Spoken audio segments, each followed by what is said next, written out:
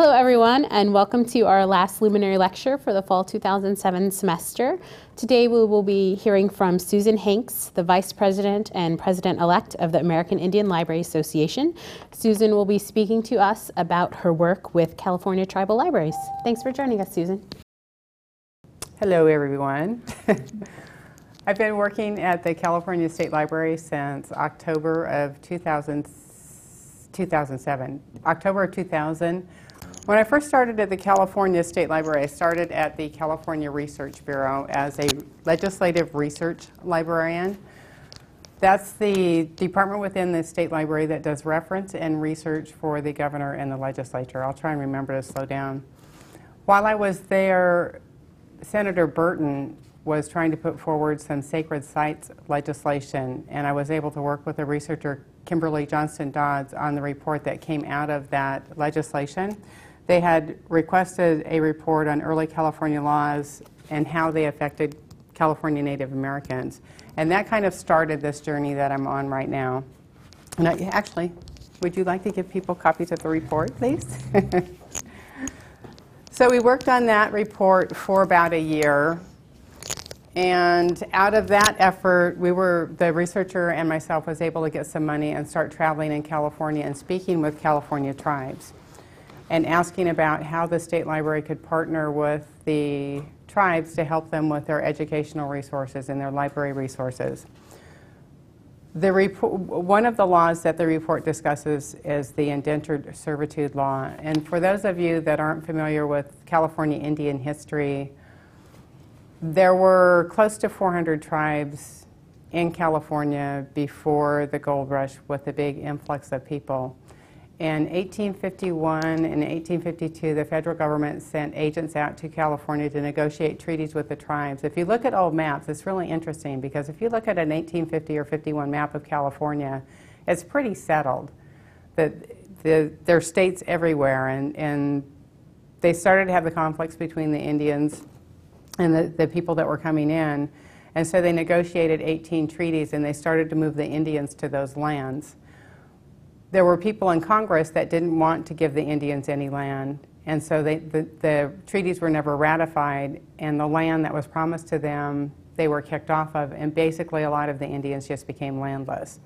And then they tried to round them up and put them on these little farms, and they made this law that if the Indians were caught off this land and they didn't have papers saying that they were employed by somebody non-native, they would put them in jail and they basically sell them to the highest bidder as an indentured servant. Then what happened, the people were going out and actually killing the parents and taking the children and selling them into indentured servitude. There's a Choctaw storyteller named Tim Tingle, and I've had the good fortune to meet him and listen to him, and I consider him a friend now. This is one of his books, Crossing Brook Cheetah, that talks about a river in Mississippi, and there was a reservation on one side and a plantation on the other, and they would help the Indians escape.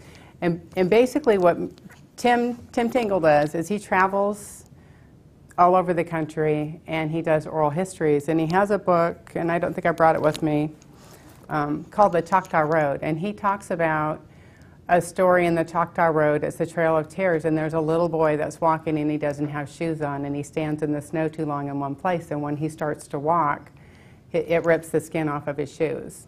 And he's walking and he's looking back at the bloody footprints, and his dad picks him up and he says, "Don't look behind, son, look ahead, always look ahead." Well, we were together in Oklahoma in October for the Tribal Library Conference back there, and I had copies of my reports that I'd taken to give out for a presentation, and I gave him one, and I was telling him this story. And he looked at me after telling me this story about this little boy that, he rips the skin off the bottom of his feet on the Trail of Tears in the snow. And he looks at me and he goes, "I've never heard anything so horrible in all my life." And so for him to give that recognition to California Indians. It was also very interesting in Oklahoma while I was there, the interest in the history of California Native Americans, because everywhere I went and people were asking me, they'd say, "Oh my God, I had no idea. I don't have a clue." And people, there's a lot of people here in this state that really, people just don't know the history. So anyway, back to the report. As we traveled, we took copies of the reports. And the people we met at the tribes got really excited because there are there's copies of original newspaper articles on legislation in the report, and we have a article from one of the early newspapers talking about that they found another guy in the mountains with a bunch of Indian children and we need to do something, and they got really excited about the article, and they said, we've heard about this in our oral histories but we've never seen it. How can we get copies of this? And it started a 3-year journey on collecting resources for California Native Americans. It's called the California Indian Historical Resources Project. And we've actually gathered 3,300 early newspaper articles. We have early state legislative documents and early federal legislative documents. And we've built 3 databases. They're going to be self-contained on 3 CDs, and they will be distributed to all the public libraries and all of the tribal libraries in California. While we were working on that, we had the good fortune to meet Bonnie Biggs. She's now retired. She retired actually 3.5 years ago from the University of San Marcos, and she's been working with Southern California tribes for about 30 years. Through her efforts, most of the Southern California tribes actually have established libraries. And she did have a program. She said nobody has picked it up since she retired, where she was having interns from the San Jose State Library School actually go and do interns on the reservations. They were doing Paula and Palma. There was one, Leanna Giuliano, who's the past chair of the California Native Library Roundtable, was one of the interns at Paula, and she actually ended up staying for 3 additional years to work and help them do projects. So I met Bonnie actually early on in October of 2000, and we started working with Bonnie, and we were able to put together the first tribal library training that was sponsored by the State Library at Paula in 2005. And we brought together, we had one Northern California representative from the Wiyot tribe in Eureka because we wanted 20 people and we were short one. So we had 19 tribal librarians from Southern California. We brought them together for a weekend for what we call the library boot camp.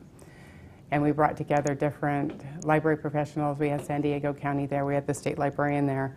And we had different sessions on them to help them just organize libraries, how to do advocacy. One of the most heard comments for the evaluations from that first training was it was the first time that the tribal librarians actually met together as a group. And I think it was 2006, Bonnie was able to pull together enough people to form the first California Library Association Native Libraries Roundtable. So we do have representation in the California Library Association now. There is also the American Indian Library Association. It's a good organization to be a part of. The list, they do have a student price for you students out there. I think it's $15 a year if you're a student. So you may want to check out its AILA, the American Indian Library Association website for information. It's a good place to be on a list, to find information, connect with people. I've connected with a lot of people through the American Indian Library Association. Our second reference training that we did at Paula was a 2-day reference training, and I have copies of bibliographies with me. I will work to make sure that they get posted and that you're able to find the bibliography online. I apologize, I haven't had time to do it. And I brought several books from that bibliography with me to share with people. Let me find my glasses. Holly Tomrin did the initial bibliography, and I've updated it, and I added a few things. One of the books I added was This Day in North American Indian History, and it's based on, hello, how are you? It's based on other books that do this day in history, but it's all Native American history. And I'm not sure if people want to look at this, but it's something that if you're running a library and an education center, it's nice sometimes to have a book to open to see what the main events were in December or November, and you can schedule book themes or programs or different things around them. And I don't know if anybody here wants to look at these. Okay. There's that one. This one I like. American Indians Answers to Today's Questions is another one that's on here. And I bookmarked 2 questions. This can be for tribal, I think it's good for tribal libraries. It's also good for mainstream libraries to help educate mainstream people about Native American issues, and also just to have something to go if you want to try and verify facts. I marked 2 questions. Are any tribes not officially recognized by the federal government? A lot of people that are non-native don't understand the whole federal recognition process and what it means and what it doesn't mean, and how tribes lost their federal recognition and how hard it is to get back. And it's funny because the book actually opened to this one. Which American Army general said the only good Indian is a dead Indian?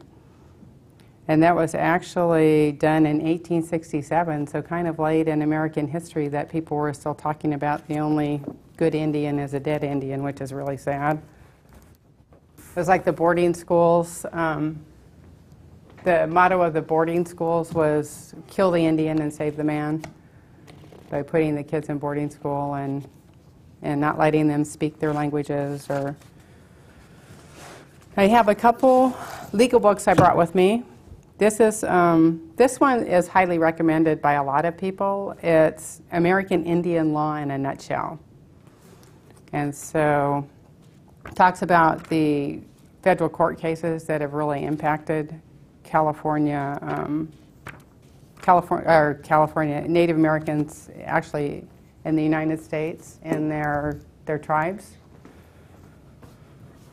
And this one is Documents of the United States Indian Policy, so another legal book that has the acts and regulations and laws that have impacted tribes. Then I want to encourage everybody, if you're in Washington, D.C., to visit the National Archives. They do have a guide to the records in the National Archives of the United States relating to American Indians, and it lists all of the microfilm. So if you're going, I would recommend trying to get a hold of, they actually have 3 different guides, getting a hold of a guide to help use your time more wisely while you're there at the archives.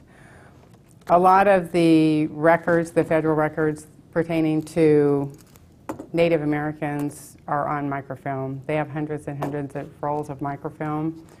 I think it's a good idea we purchased the microfilm relating to California for the State Library within the last 2 years, but it's a really good resource. And actually, the equipment for using microfilm to digitize or print from microfilm has come down. You can get a really good setup. It's a desktop PC for around $10,000 to $15,000. So it's a good investment, and it really opens up a lot of resource materials, make them available for you.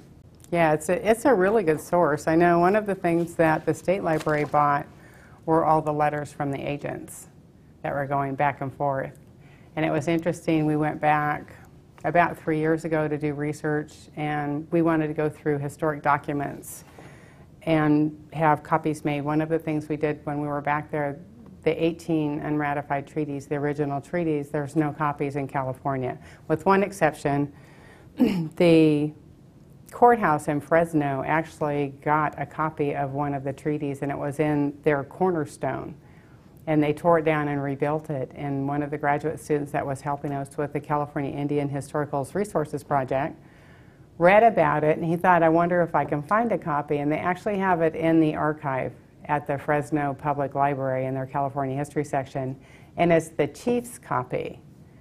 I guess I really didn't have very many expectations when I went back to Washington, D.C., but just to gather as much as I could, because there was like a hole in the State Library collection. For a period of time, there was the powers that be weren't interested in collecting California Native American history or books by California Native Americans. And so it was interesting to me. I was able to sit down and go through the actual paper copies of the agents' letters, and everything was hand copied. And so you would be looking at these copies, and you would have where sections of letters had been left out. So they would have to write it and then cut it, and then they were pinned to the original letter. But we were able to get color transparencies of we got 12 treaties, and we're going to get the other 6. So we have actual copies of the original treaties in California for people doing research, and we would like to give copies back to the tribes. Speaking of Washington, D.C., the Handbook of North American Indians, and on my bibliography, which I guess I could give to people. Oh, hey, would you like to hand these out for me? Thank you. I just expanded this because they had me give a short presentation on reference back in Oklahoma for the tribal conference. And so they still, I think, are working on this, but volume 8 is the California volume. And the downside of this is that it's done by anthropologists, and a lot of the tribes try and stay away from the anthropology, the scientific evaluation of the Indians in the United States. But on the other side, it has a lot of cultural knowledge and a lot of historic facts that you won't find anyplace else. They really did get scholars, and there were Native Americans on the committees that worked on these. In my travels, some of the southern tribes that were removed from their homelands, the Tule River is one of them, and they said they're having to use resources like this to rebuild their cultural practices because they were removed from their original lands. And they're one of my favorite stories. She said they have summer camp for the kids every year, and they try and do cultural activities. And she said a few years ago they made Tule houses. And she said they were really neat, and they all went to bed and got up in the morning, and the deer had come in and they were eating their houses. So I like that story. So these books have a purpose. I think these books are better than some of the history books that they have for kids, actually, that it's more, the information might be a little bit truer. One of the biggest complaints I hear as I travel is a lot of the history books still say there used to be California Indians. And they all say, what do you mean? We've always been here, we're still here. And I think a little bit of it's starting to be corrected, but we still have a long ways to go. And another big argument, too, when you're working with Native American communities is they in their histories, in their tribal histories, in their stories, they didn't walk across the Bering Strait. They're from here. And so that's something that if you're working with Native Americans and you're working with tribal libraries, you really need to honor their beliefs and their stories. And there's lots of different religions and cultural practices in the world, and a lot of them are better accepted than others. When I'm doing, some of the books on the reference list are from Oyate, and Oyate is a good resource to look for book reviews. They also review and sell books from other Native American entities in California. And they have 2 big books they've done reviews, and it's Through Indian Eyes and A Broken Flute. And they also have like short stories and poetry in here. But when you start, there's one section in here where it's the courage of Sarah Noble, and the mother is talking about her 4th grade daughter. And she said her daughter was really upset at school. And she said what was happening in the book, it said that it talks about savages and how they're dirty. And she said the kids are calling me savage and they don't want to play with me. And the mother said, all I could do was hold her because it reminded me of the pain that I went through when I was a child. But they're still pretty universal books that have negative American stereotypes in them that are used in mainstream schools. I know The Indian in the Cupboard is universally disliked by Native Americans because the Indian speaks the broken, dummy-down language. It's like he's not resourceful. He's kind of like typical, stereotypical Indian character. And when I was working on my reference for CLA, it's 2 years ago now, I wanted to find a copy of the original Little Black Sambo. because it was a big deal in the 70s. They pulled all of the Little Black Sambos from the Sacramento Public Library shelves. And so I kind of got on the internet and was looking around at library catalogs, and the only place I could find an original Little Black Sambo was in their reference, their children's book reference collections. So you couldn't just go in and take it out, or you couldn't just go in and look at it. You would have to go in and ask the children's librarian to look at this book, and they have to take it out of a locked case, because the images in those books can be harmful to black children. And so that it's still on my list to find, because that's universally accepted now. And they said it's because of the illustrations in the book are really like these overblown caricatures of black people, and that they're scary, and that they have a negative impact on black children. And so I like to use that as an example of the negative stereotypes that are still found in common Native American children's books. And I think part of one thing that will help is more quality books by Native Americans. And I really encourage Crossing Book Cheeto, Tim Tingle. The Crossing Book Cheeto was initially, he wrote this, and it was a short story in his Walking the Choctaw Road. And he collaborated with an artist, and it's Cinco Puntos Press, and turned it into a children's book. And I think he said when he was in Oklahoma in October that it's won 15 or 16 awards now. But I actually buy these. I usually buy them 6 or 8 at a time. If Tim is in the booth at a conference, I walk away with more, because he always talks me into taking more.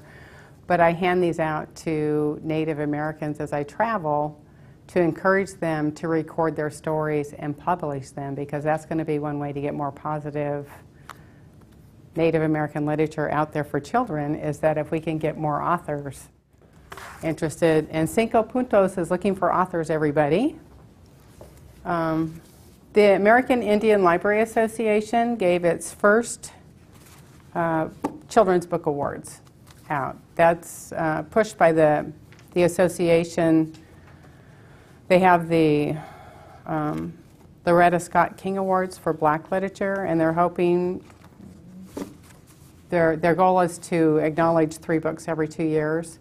That if we start to acknowledge good Native American literature, that it's like all this kind of grassroots effort to get better literature into the schools and libraries for our Native American youth. I brought a couple more Oyate books to pass around. I really encourage everybody to go to Oyate's website and check out what they have. I get requests all the time from librarians and school teachers asking, where can we find good materials? How can you tell the difference between good and bad? I brought a couple that Beverly Slapin and Dora Seal did.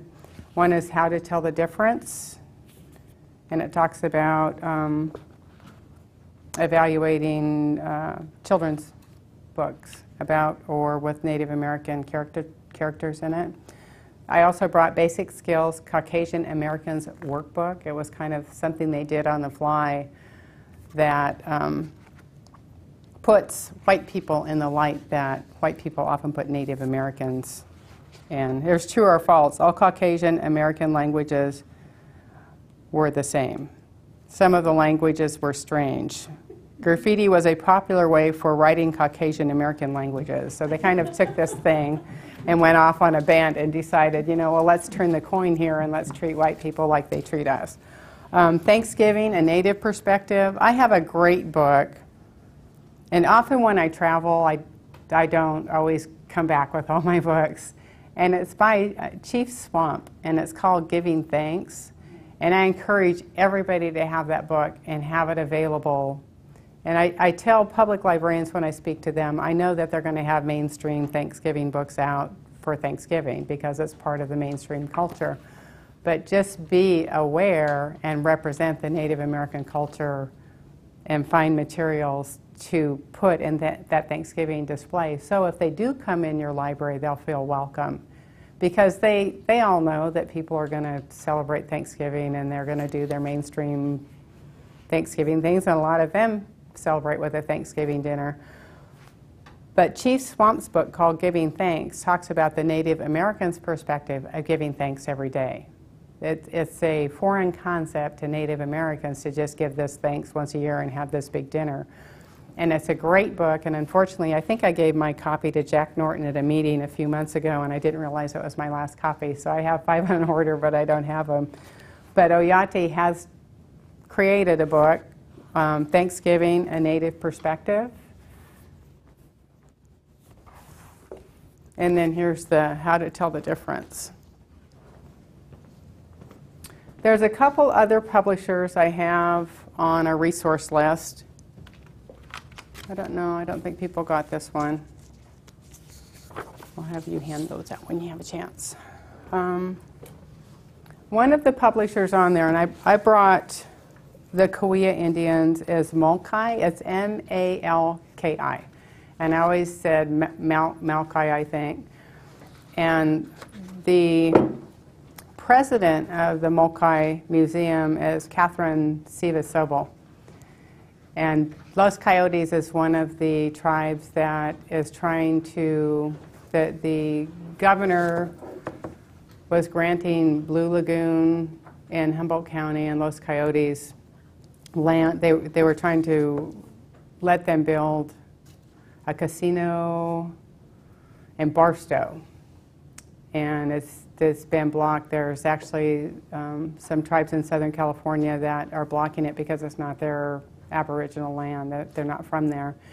And the governor was doing Blue Lagoon in Humboldt County is very sensitive, and it's right on the bay. It's very environmentally sensitive, and so he was trying to give them a spot that would not impact the environment. And Los Coyotes is just in the middle of nowhere. It's up above Anza Borrego in the desert, but it's also actually bighorn sheep habitat, which is an endangered species. And so they were they were over at the Capitol having a vigil over there. They were funny. They were fasting, but they only fasted during the day. They were eating at night. So I guess that's the Indian way. I don't know. But I was corrected over there because Catherine Siva-Sobel is from the Los Coyotes Reservation. And when I said Malkai, I was corrected to Malkai. But they have a great press, and when you have a chance, check it out. They have a lot of quality Native American books and materials on their website, and I brought the Kauai Indians, which is through Malkai. I also pick up a lot of books from eBay and Amazon and AbeBooks. So sometimes if you kind of check out the internet, you can find prices for good books, and it's just something that you have to do for a while, and you kind of get the hang of it. Heyday Press in Berkeley, I also recommend. As I've traveled, I've had a little bit of negative feedback from Malcolm Margolin, who's the person that founded Heyday, that he sometimes switches names in the books, or he sometimes gets spellings wrong. But for the most part, he's a good California press, and he's done a lot of really good Native American materials. I brought 3 of his items. I brought The Way We Live. He publishes the only Native magazine in California. It's called News from Native California. The State Library is actually working on a web page for California Native Americans. And we have purchased the rights to the whole run of Native News.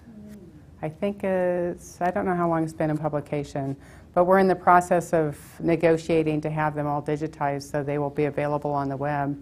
When the new issues come out, we have to wait 6 months. We'll digitize them, but we'll have to wait 6 months before they show up on the web page. But that's a great resource, and it has lots of California Native American authors. His newest book is called First Families, A Photographic History of California Indians. And they did another book called Shades of California, which was the Latinos in California. And it's family photos. They wanted something that shows Native Americans doing things like playing baseball and playing basketball, but also showing some of their heritage. They have men in their uniforms, they have boats, but this is just out. And there's a database of 1,400 photos, and I think there's almost 200 in the book. And eventually we hope to have most of the photos available on the webpage, so we're working on that. The other resource materials that I really, really like is HOOPA in Northern California. They have the only joint county tribal library on the reservation in the state. And they also have a county school, their Klamath Trinity School. And the director of the Indian education there, Sarah Sepahan, has done several books on California Native American history. This one is called A Time of Resistance, and it's the Indian viewpoint of what happened during the mission period. This is another one that I often don't have with me when I come home, so I buy them 10 at a time. And it is lesson plans, but it also has the stories in here about the Indians' viewpoint basically was the Indians were slave labor to build the missions. That you know, like a lot of people were lost. I've been in conversations where the Indians were not allowed to be buried in the mission cemetery. They were buried outside of the mission. And a lot of the parking lots, I haven't visited any California missions yet. It's kind of on my list to do, but I have mixed feelings about it. I'll probably cross that bridge someday. But a lot of the Indian cemeteries have been paved over. And there was a push a couple years ago to start putting up monuments to recognize the contributions of the Native Americans and the lives that were lost. And a couple missions have bought into it, and they're kind of working on the rest of them. But this is a good book, and there's very high interest in the Native American community. I highly recommend that. And she's on my little list that Corey just handed out for me. She also has points of view versus historical bias, so it's another good book on evaluating Native American histories and stories. She has a really good book on the Indians of Northwest California, and these materials are good for public libraries because I don't know how many of you have worked in public libraries, but I did, and fourth grade Indian reports were always awful because we never had enough materials. And I have a problem because somebody jumped on the bandwagon, and there's this whole series. They have one for every tribe they could identify in California. And it's a little paperback book for fourth graders, and it has something like 96 or 97 pages because all fourth graders, when they do their report, they have to have at least 96 pages in their book. So this publisher evidently did their research and they know that. But the books, there's one for every tribe in California, but 3/4 of every book is the same. And then there's 20 or 25 pages on that specific tribe. And in speaking with California Native Americans as I've traveled in the state, the illustrations are not always true to the tribe. So they haven't done their research there. One of the things I get from Sarah, they do they have a contest every year for the kids at school. And it's they have an art contest, and then what my elders taught me. And they do note cards. When I first started working with California Native Americans, trying to find just note cards to write thank yous. And I found these, so I always buy 4 or 5 packages a year. I think one of my favorite ones is, it's a little boy that's about 2nd or 3rd grade. And he said, my grandpa taught me how to build good forts. And then she did this one too, which I really, really like. And I actually saw it at the Clark Museum in Eureka. And I asked them, where did you get that? I want to get one. And it's why coyote has the best eyes. And basically, coyote tricks the fish. The fish has the best eyes, but coyote tricks the fish out of his eyes. And they didn't, there's no copyright on it. And we traveled up to Hoopa to meet with Sarah, and I saw it in her education office, so I was able to get a few of them. And I would actually like to, they have some really nice watercolor photos in it, so I'd really kind of like to take the book apart and frame them and hang them in my hallway, I think, someday. And I think that's it for the materials I brought. I do have a couple of publications that are available through the American Indian Library Association. They compiled and published the papers from the International Indigenous Libraries Forum number 3 in 2003. So it's all articles on services to tribal libraries. And then also library services to indigenous populations, viewpoints, and resources are 2 of the American Indian Library Association publications I brought with me. I'm working currently on a committee that the American Library Association put together. Lotse Patterson was on the forefront of services to tribal libraries. She's from Oklahoma, but at the time she was in New Mexico, I believe it was the 1970s, and she worked with somebody there to really fight for tribal libraries' rights and services. And they were actually able to get funding in New Mexico for a full-time library program consultant and a half-time technician. But she wrote a tribal libraries procedures manual in 1987 and updated it in 1992. The American Library Association is working toward developing a website for resources for tribal libraries. And one of the things we've taken on is updating that original 1987 manual. And so I brought copies for this. And the people that are here, there is a feedback form for people if they want to submit feedback. The draft copy, American Library Association hasn't decided if they want to make the draft available online. But if anybody contacts me, Susan Hanks at the State Library, I think I'm pretty easy to find. Or if you can contact Heather, do they have your contact? Heather knows how to get a hold of me. I can get copies to you. I was really curious to get this to the library students. In fact, I might leave copies with Heather for people if there's interest to get feedback, because I thought the School of Library Science would be a good place to hand them out, to have people look and give comment. I have one more item to share, and I don't have it on my list. But if you go to the National Archives, have any of you gone and done research? When you go into the desk where you sign in to go into the back, to the left of that door, there's a little stand where you can sign up for free copies of finding aids. And they do have a 2-volume as Records of the Bureau of Indian Affairs, the preliminary inventories, and it's free. And I had seen this about 5 years ago, and I've actually found them on sale on eBay for like 20 and 30 bucks. And what I was back there doing research, and I asked, and they said, oh yeah, that's a free publication. You can just sign up for it, and they'll mail it to you.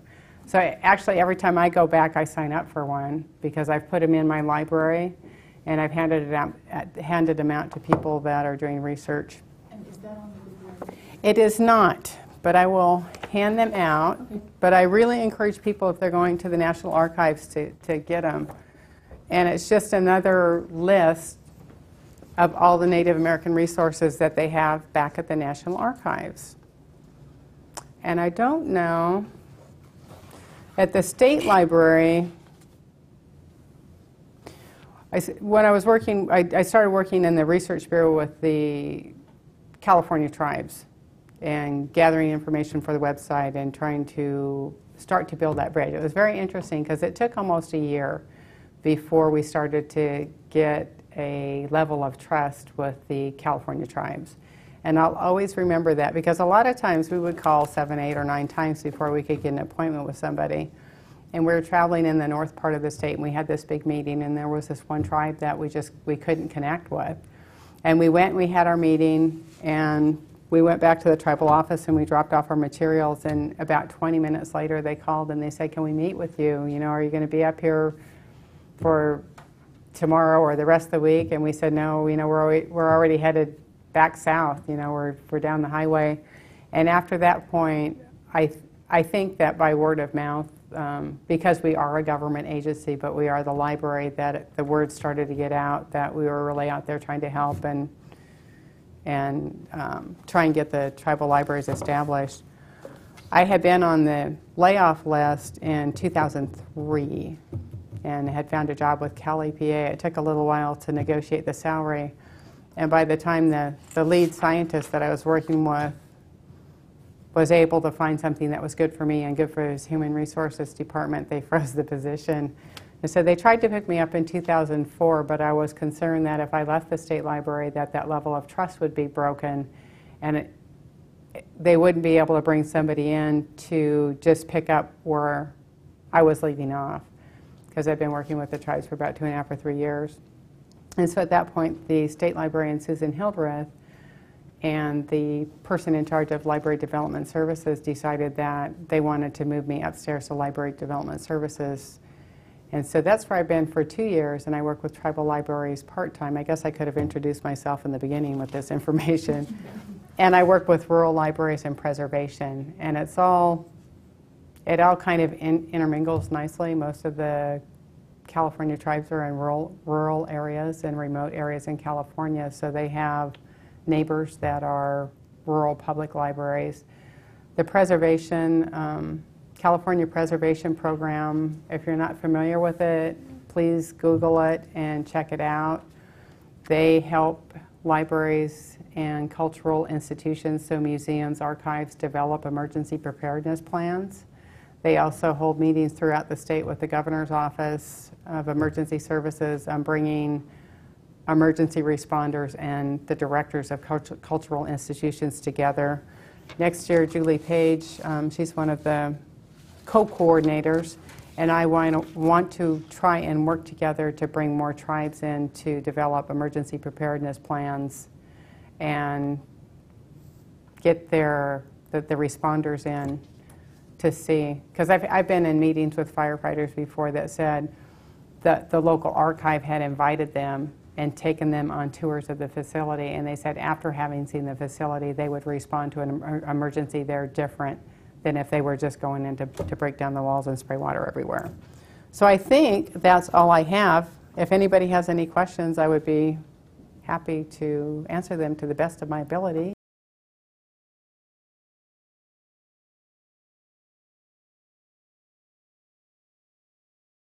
It's a mess. And basically, way back when the United States started putting the Indians onto reservations, they said, we'll manage your money because you're not smart enough. Yeah. And they replaced the judge about a year ago. The judge that was there was saying, you know, shame on you to the United States, you need to get this together and you need to give the Indians back their money. And they replaced the judge about a year ago, and it's been very quiet. But because of that lawsuit, they've basically shut down the Bureau of Indian Affairs website. So, yeah, oh yeah, there are lots of lost records, lots of purging going on, or rumors of purging going on. But I don't see any immediate resolution for that. I think that it's gonna take a while to sort out and have the opposing people come together and finally figure it out. So the whole history of state and federal Indian law is really sad. They've really done a lot of things to try and get Indians off rolls so they didn't have to support them. And I guess on the upside of that, the tribes and the Native Americans that I've met and worked with are wonderful. And it's always just like, I mean, they're an awesome people. And it's funny to me, I was in a workshop at the National Indian Justice Center. They have an annual conference called All Our Relations. And we went to this workshop, and we ended up, it was really sad because they had this Marine World was one day, and then the zoo was the next day. And so they had this youth track. Well, the only 4 kids that were there were the kids that couldn't afford to go on the field trip. And so I was in there with the researcher, and then there was one of the archivists it's the National Archives in Southern California, and then there was the Native American professor, Patty Dixon, from the San Diego Community College. Palma? Yeah. And we ended up, they wanted us to go around the room and kind of give our history. And the Jewish woman was talking about, how her parents, like some of her family didn't make it out when the Germans some of them went to the death camp, and so she was talking about that and how the impact it's had on her and her family. And I was talking about my family experiences, and we don't really know what happened to my great-grandfather and how it's with us and most of the white population, how we're not where our ancestors were from, and the concept of being on that land where your people have always been. And so it kind of turned into this. She said it had really taken a different route, but with the Native Americans and how they've been here and they haven't moved around, and it's their land, and they recognize the importance of taking care of it, and they have that saying, passing it, going to the 7th generation, to think about what actions you take today, what impact will that have going 7 generations out. So, and I'm really excited because we have more tribal libraries forming. I was up in Burney Falls yesterday, and we have a new tribal librarian up there, and she's all gung-ho, and she's going to put in for the IMLS grant. They have some awesome documents. She said they put in a new health center a couple years ago, and they were cleaning out the trailer where the cultural center had been, and they had these histories from, I think, the 70s, where they had taken accounts from elders, and somebody had put them in the dumpster, and she got them back out. And so I'm hoping to get help for her so she can process those papers. And she said, well, I want to make sure they don't walk away, so I want to have chains on the binder, so if people pick them up to look at them, they can't walk out with them, because I don't want to lose them. And so I told her, well, what you need to do is get some archival materials so you can save the originals and then make a copy and put the copy on the shelf. So if you lose something, it's just a copy and you make another one. And she goes, that's a good idea. So I'm really excited, and I think we have about this year we have about 2 or 3 new tribal libraries that are applying for the IMLS basic grants. If you know federally recognized tribes and that are looking to support libraries or start libraries, the Institute of Museum and Library Science, which is IMLS, is a great resource.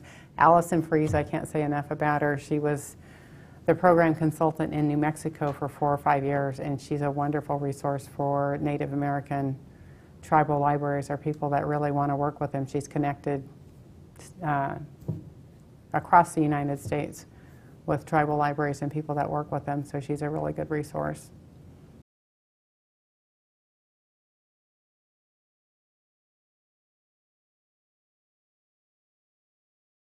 New Mexico has the best program in the United States.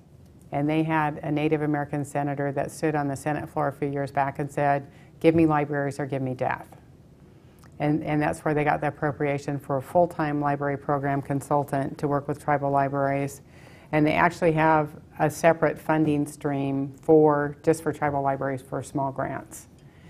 And they changed the law to include developing libraries, which there's federal money called LSTA, as Library Services and Technology Act funds from the federal government, that go through each state library to help fund library projects within the state. But you have to meet the criteria of a public library. Arizona just hired a full-time library program consultant to work with tribal libraries in Arizona. In California, you can contact me at the State Library, again at Susan Hanks. We've done some training. The budget doesn't look very good for the next couple years, but we do want to continue to try and do at least one tribal library training a year. The next Tribal Library, Museum, and Archives Conference is going to be 2009 in Portland, Oregon, so everybody needs to make a note of that, or at least keep it on their radar. They limit the registrations to 550, and they don't go over that. It's the Tribal Library, Museum, and Archives Conference. And I can send you the information. It's also good, the American Indian Library Association has been around for a while, and they're a really good resource. It's cheap too. If you're a student, it's $15, and I think regular membership is $40 a year. And compared to American Library Association, which is, I think it's over 100. American Library Association is expensive, and so is the California Library. Well, the California Library Association is a good source. You can join as a support staff for $40, and they have a Native Library Roundtable, and it lets you resource and network. Are you a member of the? You came to CLA to the Roundtable, right? No. The California Natives Library Roundtable has, I think we're going into our 3rd year now, so it's pretty new. We have a great chair this year. Her name's Betty Mason. She's the former librarian at DQ University up by Davis, and I think that she'll do good things this year. This year in Long Beach for the conference, we didn't have a good representation. The year before, we had a lot of people at the round table, but they were having the big fires. And so I know a lot of people houses were burned down, and people were evacuated, and so we didn't have a very good showing, but it is growing. And so either one of those associations, I would recommend for support that you contact your state library. That's a good place to start. I have tribal libraries in California that partner with local university libraries. They partner with local county libraries. So I think the hardest part is getting started. And once you get started and start to make contacts, there's also a program called Info People in California that does training for public libraries.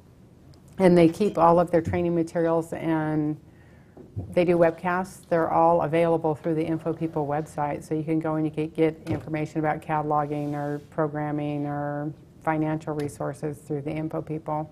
But I would be more than happy, and you don't have to be from California to contact me. I got an email from somebody in Illinois a few weeks ago. It was a public librarian looking for resources for Native American books for their library. And so I sent him a couple bibliographies and said I'd be happy to help, but you really need to check with your local university or your local state library, because if you're in Illinois, you're going to want to have books on local Illinois Native American history.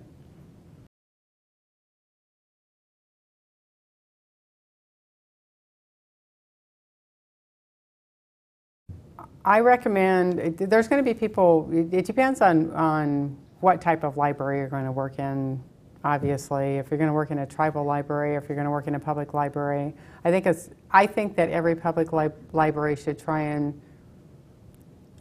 locate if there are any Native Americans in their local community, any tribes, and try and contact them. I've been working with, I met with Colusa, Rancheria, and Colusa County Library on my way up to Burney Falls, and I'm going to set up a meeting, because the county librarian there, it's kind of hard for librarians sometimes, because the rural librarians are almost on an even scale with tribal librarians as far as the different tasks that they're trying to, they're all responsible for many jobs besides being the librarian there at the branch. And sometimes it's hard if you're trying to locate or contact a tribal library to set up a meeting or have somebody get back to you. I think one piece of advice is don't give up. And I think when you first start, you have to build a trust level there. And so if you're just starting out and you're trying to make these cold turkey calls like we did, I think until you start to meet with people and they know who you are and that you have something to offer, I think it's very important to listen, to have a collaborative discussion with them on the best ways that you can help them. I'm going to do my first tribal library community assessments and working with tribal libraries too, because a lot of them don't have the infrastructure. So it's great, the library students, to help them do community assessments and kind of network and get ideas to help them promote their library and promote the government recognition and support for the tribal libraries.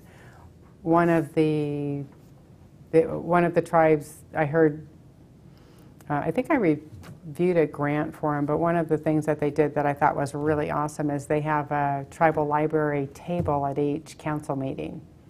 And they happen to issue cards, but they bring their laptop computer and they issue cards right there at the council meeting, and they give, every council meeting, they give a library report.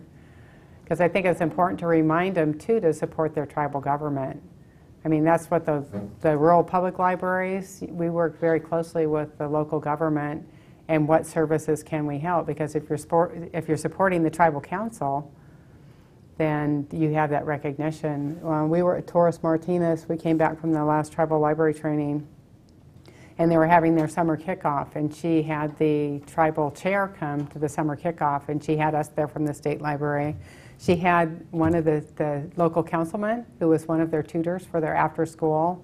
She had local university professors, and we all came and gave presentations, and the tribal chair was shaking his head and going, I had no idea, and said, you needed new furniture? How much money do you need? So to involve the tribal council and the elders as much as you can in the tribal library programs, and look for, to network. And one thing that's great about librarians, and I was very impressed when I was in graduate school, that I called UC Davis, the health library, because I was working on a project, and the director and the head of reference sat down with me for an hour.